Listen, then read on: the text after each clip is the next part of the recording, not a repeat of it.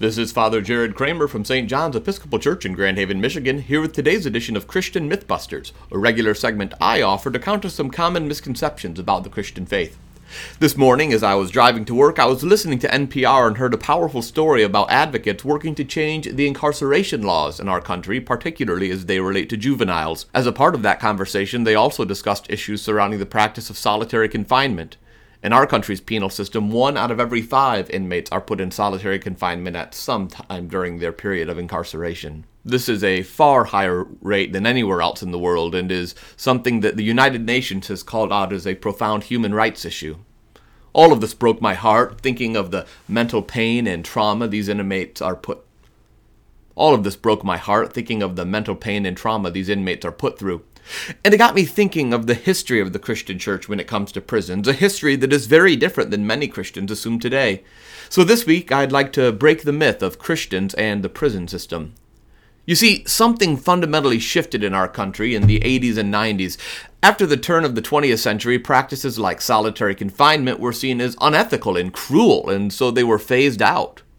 But the tough on crime and law and order movement that began in the 60s and reached a crescendo in the 80s and 90s fundamentally changed our criminal justice system, the way Christians think about all of this, and none of this for the better. First off, we need to remember that the first person to campaign on a law and order platform was Alabama Governor George Wallace, who used this phrase as a racist dog whistle in his 1968 presidential campaign. Nixon transformed the phrase into a message that sought to discredit Democrats, insisting they were soft on crime, they were responsible for riots. Riots at the time that were against significant racialized violence by the police. Yes, this playbook has been around for a while, and given the rise of the religious right at the same time, the law and order mentality began to pervade churches as well. The result of the policies that came out of this movement is that the number of prisoners tripled in 14 years, from 500,000 in 1980 to 1.5 million in 1994. The United States now has both the largest prison population in the world and the highest per capita incarceration rate in the world, at a cost of $81 billion annually to taxpayers. But there's a human cost as well. Crime rates in New York City dropped under the law and order policies of then-Mayor Rudy Giuliani, but reports of police brutality increased significantly. Whole lives have been lost, and recidivism rates have actually increased. And all of this is not really making us safer. Half of all incarcerated people in state jurisdiction are in prison for nonviolent offenses. At the federal level, nearly half of those incarcerated are in prison due to drug offenses. And the Christian church has said very little on this issue as it's gotten worse and worse, which is a tremendous break from the Christian tradition. After all, one of the hallmarks of the Messiah in the book of Isaiah was that the Messiah would proclaim freedom for the captives and release from darkness for the prisoners, a promise Jesus said in Luke was made manifest in his own ministry. Jesus told us in Matthew 25 that when we visit those in prison, we visit Jesus himself. In Hebrews 13, we are told to remember those who are in prison as though in prison with them. When Constantine made Christianity legal in the 4th century, he also began a reform of the Roman system of imprisonment. St. Augustine of Hippo in the 5th century took up the cause of continuing reform for how those in prison were treated, arguing that criminal punishment should aim for moral and spiritual rehabilitation of the criminal.